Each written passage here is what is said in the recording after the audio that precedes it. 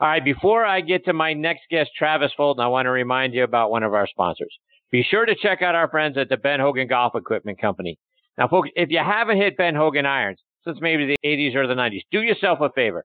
Get a demo iron. They got a demo program. They'll send you an iron. You can check it out, whether it's their Fort Worth PTX, new PTX Pro, or Edge irons, and take it out on the range and compare it to whatever it is you've got.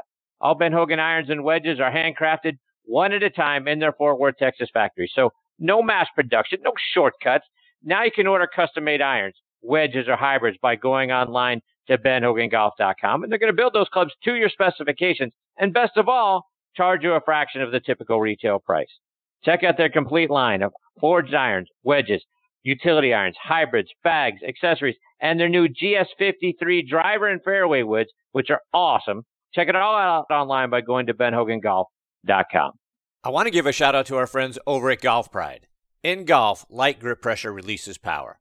Golf Pride engineered a secret that pros know. A larger, lower hand encourages lighter pressure. Plus 4 technology is designed with 4 additional layers, which reduces tension in the lower hand to generate more power. Play Plus 4 and release the secret pros know.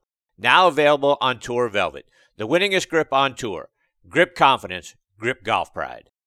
I want to welcome our newest sponsor, 2 Under Men's Performance Briefs, the unofficial underwear of the PGA Tour.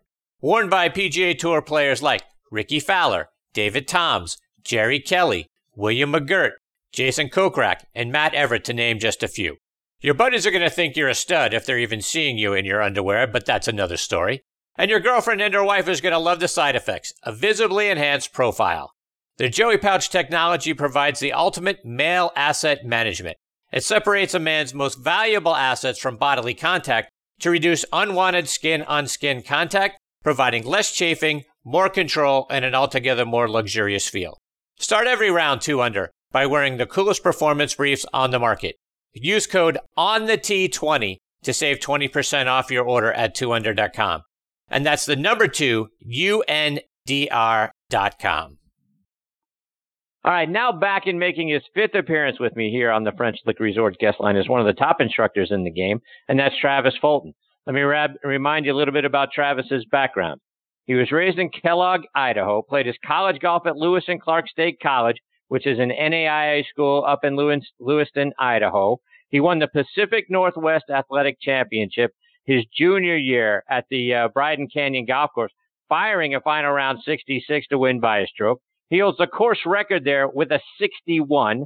He's been a contributing writer to the PGA Tour.com and Golf Illustrated. He's been named a top 40 under 40 instructor by Golf Digest and the best teacher in the state of Florida, oh, by the way. He's a regular co-host on Golf Channel's Morning Drive. He's worked with guys like Fred Funk and Len Matisse out on the PGA Tour. You can follow him on Twitter at Travis Fulton and on Instagram at Travis Fulton Golf. I'm delighted he's back with me again tonight here on Next on the Tee. Hey, Travis, thanks for coming back on the show. My pleasure. Thanks for having me, Chris. So, Travis, I gotta get your thoughts. You signed on with Ben Hogan Golf, and they're certainly one of our sponsors as well. And I know you've been doing a lot of work with them, doing a lot of studying of Mr. Hogan, who would have been 107 years old last week. And I think for about that long, people have been trying to replicate his swing and understand what made it so great. When you've looked at it, what are some of the keys to Mr. Hogan's swing that we can all take from it? Well, he literally, I think, used ball flight as the engine that allowed him to make all of the necessary changes in his swing to hit the ball flight that he knew that he could compete with and that he knew he could win. And he did it on his own, and, the old saying is dig it out of the dirt. And I think Mr. Hogan actually did that. He dug it out of the dirt. He paid attention to the ball flight. He learned through trial and error all of the components that influence the face, that influence the club head, that influence the club shaft, whether it was his hands, his arms, his body, and he put it together. It's pretty remarkable what he was able to do really on his own, and I'm sure he had, a little bit of counsel from time to time, but for the most part, I think he really went about it on his own, and it's really remarkable what he was able to put together. It's a golf swing that is obviously iconic, probably the most downloaded, probably the most looked at on YouTube. And even to this day, as you mentioned, doing work with Ben Hogan Golf and looking at the videos and putting videos out there that represent Mr. Hogan and what he did well, still get a lot of views, still get a lot of comments, and perhaps will never be replicated again. And Travis, when you're working with your students, are you looking at someone like Mr. Hogan and his swing and trying to say, hey, look, this is the golf swing. This is how it should be done, and you try to teach along, emulating that within your students? Or are you a more, hey, we hear a lot nowadays, swing your swing. We got a lot of unique swings out on the PGA Tour. Matthew Wolff, when you look at his swing, certainly not a classic. Jim Furyk, not a classic. How do you teach your students? Are you working with what their mobility and their flexibility and their swing looks like? Or are you trying to mold it a little bit by taking some things like we would see with Mr. Hogan? Well, I think when you look at Hogan, the first thing when you look at the book that he put together, the 5 fundamentals that he really kind of abided by, and it was kind of really built on not hooking the ball. Early in his career, he would hit too many hooks, and he went about some, I think, changes that really took some pressure off the club face, starting with the grip. His left hand was very much a weak grip. And then he also cupped his lead wrist at the top. And that combination is going to get the face certainly in a more open position at the top. And it worked for him because he quickly on the downswing took that cupped left wrist and flattened it out. The shaft iconically shallowed out early in the downswing. And he was able to really manage the closure rate, if you will, of the club face. He was able to manage that slightly open face with the shaft shallowing out beautifully in impact. Now, that's a tall task for the amateur player. I think when you're working with amateurs, you can certainly learn a lot from the shallowing of the shaft. You can learn a lot from his pivot. You can learn a lot from what you're seeing through the impact zone. But I think the reality is, and to the masses of golfers, you're really trying to get the club face in a more of a square to slightly closed position. The lead wrist is usually more often in a better position for amateurs when you flatten it out at the top rather than cupping it like you see with Hogan. And you're trying to get the club face in a situation where it makes their life easier to get the face squared up at impact. And so I think you got to be careful sometimes, with Hogan in particularly, very specific in the way he went about his components with the grip, with the cup and the lead wrist. And I think, to be quite honest, those two components don't fit the game plan of most amateurs. You're trying to get the left wrist flatter, you're trying to get the face more shut, and then from there, they have a better chance to shallow the shaft out, they have a better chance to lean the shaft forward, and they have a better chance to get the body to participate in a better manner through impact. And Travis, as you talk about squaring the club, and you're right, most of us have a hard time getting that done. And when I look at even my buddies when we're playing, I think we struggle right off the get-go, and it's on the takeaway. One of my buddies takes it way too far outside right at the moment that he moves away from the ball at address. It's on an outside in kind of thing, and he's obviously slices the ball into the woods the majority of the time. I got another buddy who takes it way on the inside, and that causes a hook. How can we do a better job as amateurs? I mean, because I think we start to make our mistake almost immediately when we're taking the club away from the ball at address. How can we be more consistent with that? Well, I think the backswing matters. I work on the backswing a lot, with amateurs. I think the concept of swing your swing, it's fun to say. But the reality is, I think for most, it's just insanity, right? I mean, you swing your swing, you put time in, and we expect different results. But the reality is the probability of your impact position based off of your swing kind of is what it is. And it plays out over years and years of golf for lots of people. It has peaks, it has valleys, but, that range kind of is what it is. And I think to move skill set forward for so many, you got to shape the backswing differently. And what's interesting, when you do that for a lot of players, then it changes the probability of impact. And as they start finding impact, their good shots are better and their bad shots are not as bad. So the dispersion tightens up. And now all of a sudden they have the opportunity to kind of develop a little bit further forward with more skill. And I think when you look at what those components are, I think, the first move back so often is butchered to your examples where the club head so often gets inside. And I think with the club head, you've got to get the club head working up. You've got to get the club head working kind of out in front of you. But in doing that, your hands have to travel inside. And that can be difficult for a lot of people where you're turning, you're letting your hands travel in, but the club head's got to stay what appears to be a little bit more out in front of the hands.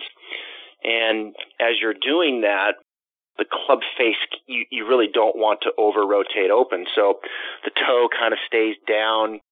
And you get to that halfway spot where the club shaft's parallel to the ground, well, it should be roughly pretty much parallel to your toe line. And if the club head's a little outside your hands, then so be it for most players.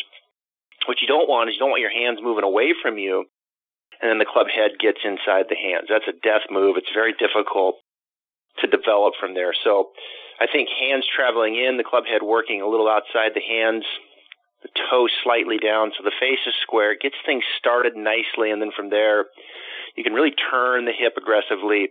You can rotate the shaft, start flattening out that left wrist. And I think what helps so many is getting them to pinch that trail elbow towards the left. I think one of the biggest misconceptions in the golf swing is really the trail elbow, Chris. And so often you hear players trying to keep the right elbow close to their hip or pulling down the right elbow to their hip. And really the significance of the trail elbow is that for a right-handed player, that right elbow should be trying to pinch the left. You should be trying to pinch the left elbow, the leading elbow. We call that external rotation in the shoulder. And that movement countered with that lead hand flat is really a component and an opportunity for so many. And when they kind of get that down, boy, it changes the probability of impact and starts making things a lot easier.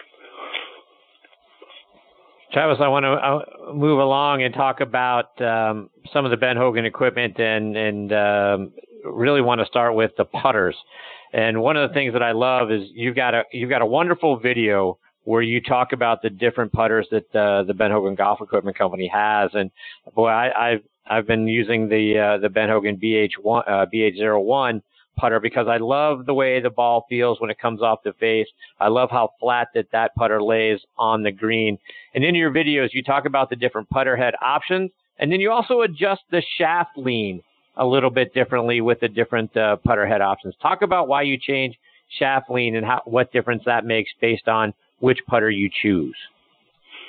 Well, I was talking about the different types of grips as well, and I think when you look at their line, the 4 different putters, you've got the BH01, as you were talking about, it's kind of your, traditional look, and then you can get into a little bit more of an offset look, and then you can get into the mallet as well. So there's some different styles when you look at the Ben Hogan putter line, which is, of course, important because, what we're all looking at is important, and it's got to look good to the eye. So you've got to have some options there. And as you're looking at the options, oftentimes not only is the head different, but you'll see that how the shaft is sitting and inserted into the head can be a little different as well. So, I think traditionally when you look at putting, you want to have a little bit of forward shaft lean. I mean, it's certainly not like the full swing. So your conventional, kind of reverse overlap grip as you see on the PGA Tour,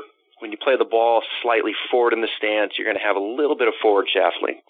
Now, as you start getting into different putting options, and in one of the videos I was talking about left hand low, and as you start moving into that lead hand low, now the shaft starts to lean a little bit forward, and then that can start to change maybe, some of the look with the putter head. And I believe it's the BH02, has a little bit more offset in the shaft. It's either the 02 or the 03. I think it's the 02. Has a little bit more offset in the shaft, and perhaps that could look a little bit better to the eye for those that go into more of a left-hand low. And then, of course, in that video, I'm talking about the claw, talking about the saw, talking about the pencil, and all these different variations that you're seeing in the trail hand. But I think with putting, it's got to look good to you. It's got to feel good to you. It's got to sound good to you. And all those things, are so important. And then as you start to roll putts and you start to maybe understand a little bit about your stroke characteristics, then you can start dialing in and making, educated decisions on what the best putter is for you. And Travis, one of my favorite clubs in my bag right now is my 50-degree Ben Hogan Equalizer Wedge. Talk about the importance of wedges, because they come in various bounces. They've come in different degrees, 50-degree, 54-degree, 56, and all that sort of thing. So there's a lot of things that we have to consider to make sure we have the right wedges in our bag. What are some of the things that you talk to your students about to decide what the right degree of bounce is, and then degree of loft, to make sure that they're hitting the right shots for their swings? Well, I think you got to get the loft discussion in there first. You have to get the wedges gapped accordingly. Are you gonna go into 3 wedges? You're gonna go into 4 wedges? That's one of the things I like about Ben Hogan, is they give you a lot of loft options, starting at 50 and then going all the way up to 62. And I think they might even be making a 64 as well. So you got the 2-degree loft increments with the equalizer wedges that you can gap accordingly, right? So, usually you want to try to keep into that 4 to 5 degree window of gapping. So depending upon what you're doing on the top end of your bag is probably what's going to determine how many wedges you're going to carry at the bottom end. I'm a fan for most players to have some bounce with that 56-degree wedge or 58-degree wedge. I mean, bounce is relief. It's only going to help the club glide a little bit through the bunker. It's going to help glide through the turf. So bounce can be very much your friend. And if you're playing in sand that's very fluffy, you've got some sand to work with, you've got some rough to work with, then that bounce can be very helpful. Now, if you don't have much sand, conditions are a little firmer, then you might want to take a little bit of that away. So I've always said, to the amateur, if I had to give them 2 numbers, I would say 56-14, 56 degrees of loft, 14 degrees of bounce. You could take a little bit of that bounce away to 12 if the conditions are a little bit firmer at the course that you're playing in. But say you go 56-14, then you might go 60 degrees, and then, you don't need as much bounce there. You can kind of back it down to 10 or 12 into the 60-degree wedge, or even into the 62-degree wedge. So, I think 56-14, I find myself saying that a lot. The equalizer wedge does have a lot of relief. It's an interesting design that you get that relief on the back end, but you also get a little relief kind of on the front end when you can lean the shaft forward, and the way the leading edge is designed, it'll give you a little relief there as well. So you can kind of be aggressive with the wedge, whether you're leaning the shaft, pretty forward out of the rough, or you want to set it more neutral or lay it back to hit that high flop shot. So it really is a good wedge, and the performance of it and the feedback's been really good. And Travis, the weakest part of my game is bunker play. And you talk about the 60-degree wedge. I saw you got a great video tip out there using the 60-degree equalizer wedge. Talk about picking the right wedge for greenside bunker shots and how we can take the fear out of that shot. Well, I think the 60 certainly has value in the greenside bunker. And I think the bunker shot is probably the greenside bunker shot. I think is one of the more difficult shots to set up. I've never bought into the fact that it's the easiest shot because it's the only shot where you don't hit the ball first. That's never been the case for me in 20 years of teaching on the lesson team. I've got thousands and thousands of students across the country that would agree with that. And because the bunker is, a lot of us we're afraid to get into the bunker. And if we do get into the bunker, it just ruins everything because we have a hard time getting out. I think that some of the most important characteristics in a bunker shot is that you have to create some arm swing, and you've got to create some speed with the chest. And I think given those 2 components, what that's begging for is enough loft at the face where you don't feel like you're going to blast it over the green, right? So obviously we know the face needs to be open. I think the shaft can be very neutral. I don't think you need to be leaning the shaft too forward. If you have a lot of sand to play with, you can even lean the shaft a little back But wherever you put the shaft, you want to kind of stand to the handle, and what that means is the butt of the club is pointing at your belt buckle. I think it's helpful to lower the handle a bit, and I think it's very helpful for players that when you play the ball forward in the stance, say you play it off your left chest area for a right-handed player, their left chest, your lead chest, you want to get your shoulders more level. That's where I think short game can be very different. In the full swing, you want to tilt your spine away from the target. And in short game, you want your spine to be more neutral. You want your shoulders very level. So I think when you move the ball forward, you want to put your weight a little forward, and you want to get your shoulders more level, and that gets your sternum more on top of the ball. And I think that dynamic really helps people. And then from there, now they can swing their arms. They can kind of swing their arms back with the hinge, get some arm swing working up. The club will fall. You turn the chest. The club head kind of splashes the sand, works past the lead wrist, and now you can really turn the chest with some speed and splash it out of there. So hopefully some of those components kind of formulating the setup there allows players to get some arm swing going, turn the chest with speed, and now you can really feel like, okay, I'm splashing this out. This is that high, lofted greenside bunker shot that I was missing. Travis, just a couple more before I let you go. I want to switch gears a little bit. I want to get your thoughts on the Tour Championship and the Tour playoffs, just sort of in general. What are your thoughts? What do you think? Does the PGA Tour need a playoff system? Is this beneficial for the game? Yeah, I do. I think it is good for the game. I think it's something that I think we're having a hard time kind of wrapping our mind around a little bit. We know that the 4 major championships are the big 4 tournaments of the year, but I think the sustaining force of golf throughout the year in pro golf is the PGA Tour.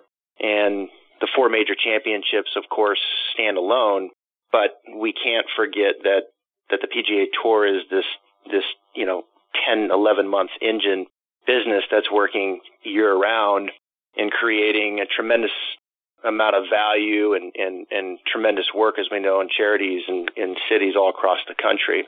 So I think it's important, and I think it's noted that the Tour, obviously their flagship being the Players' Championship, I think it's understandable and reasonable of what they're trying to do from a playoff standpoint, trying to make the duration of the season really have value, not just the 4 major championships of the year. So these cities are seeing the best players in the world play and play more often, like we've seen in the WGCs. And I think it's reasonable to try to bring that to some big conclusion, especially when you have sponsors like FedEx who see the value in that. So I think when you look at big picture and you look outside the 4 majors, I think it makes a lot of sense. I think it's a difficult task to get this to come to an end that makes sense, because the game of golf is so different than any other sport that we've seen, where the playoffs, I think, do make a little bit more sense. And when you're dealing with, I think, individuals, 140 fields, and trying to reduce that down to one big winner, it's a tough task. So I'm kind of excited to see how this plays out this year. I think it's a good step in the right direction, but I expect to see tweaks and changes in the years to come, as we've seen in the past. What about with the Tour Championship this week? How do you feel about the staggered leaderboard where Justin Thomas gets to start off the week 10 under par and Patrick Cantlay -8 and et cetera, et cetera? What do you think about that concept? Well, I think I think it's something, right? I applaud them for making change. The PGA Tour is a big engine, and sometimes it's really easy to get caught up in how we used to do things, and this is the way it's been. But so I applaud them for making changes and saying, look, we're trying to bring the playoffs to an end here, and we're trying to make these tournaments down the stretch mean more, which they do. And as you play into the top 30, it's going to be staggered a little bit. As we've seen with Justin Thomas at 10 under, and then I think Koepka is at 8 under and so forth. So, is it the exact thing that is going to be happening for years to come? I don't know, but I applaud them for making the change, to seeing how it works, and then learning from there. So I kind of like it. I'm kind of interested to see how it plays out. Travis, before we let you go, remind our listeners how they can stay up to date with all the great lessons and videos and the things that you're doing. Follow you both online and on social media as well. Yeah, my Instagram's my home. As you know, Chris, it's at Travis Fulton Golf. That's where I put all my content out, and all my new program, Operation Baby Draw, is my new training program that you can get there in my bio and on my Instagram page. And it's been fun to see all my followers and all the people that are getting into this training program, and kind of helping them navigate the waters, give them context to self-discover. And as I said earlier, improve the probability of impact. That's what we're trying to do. Play once a week, play once a month. What can I do to improve the probability of impact so I can hit a little bit better shots and the bad ones be not so bad?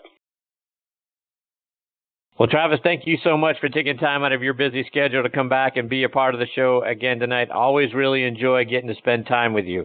So I really appreciate it, and hopefully we'll get the opportunity to catch up soon. Okay.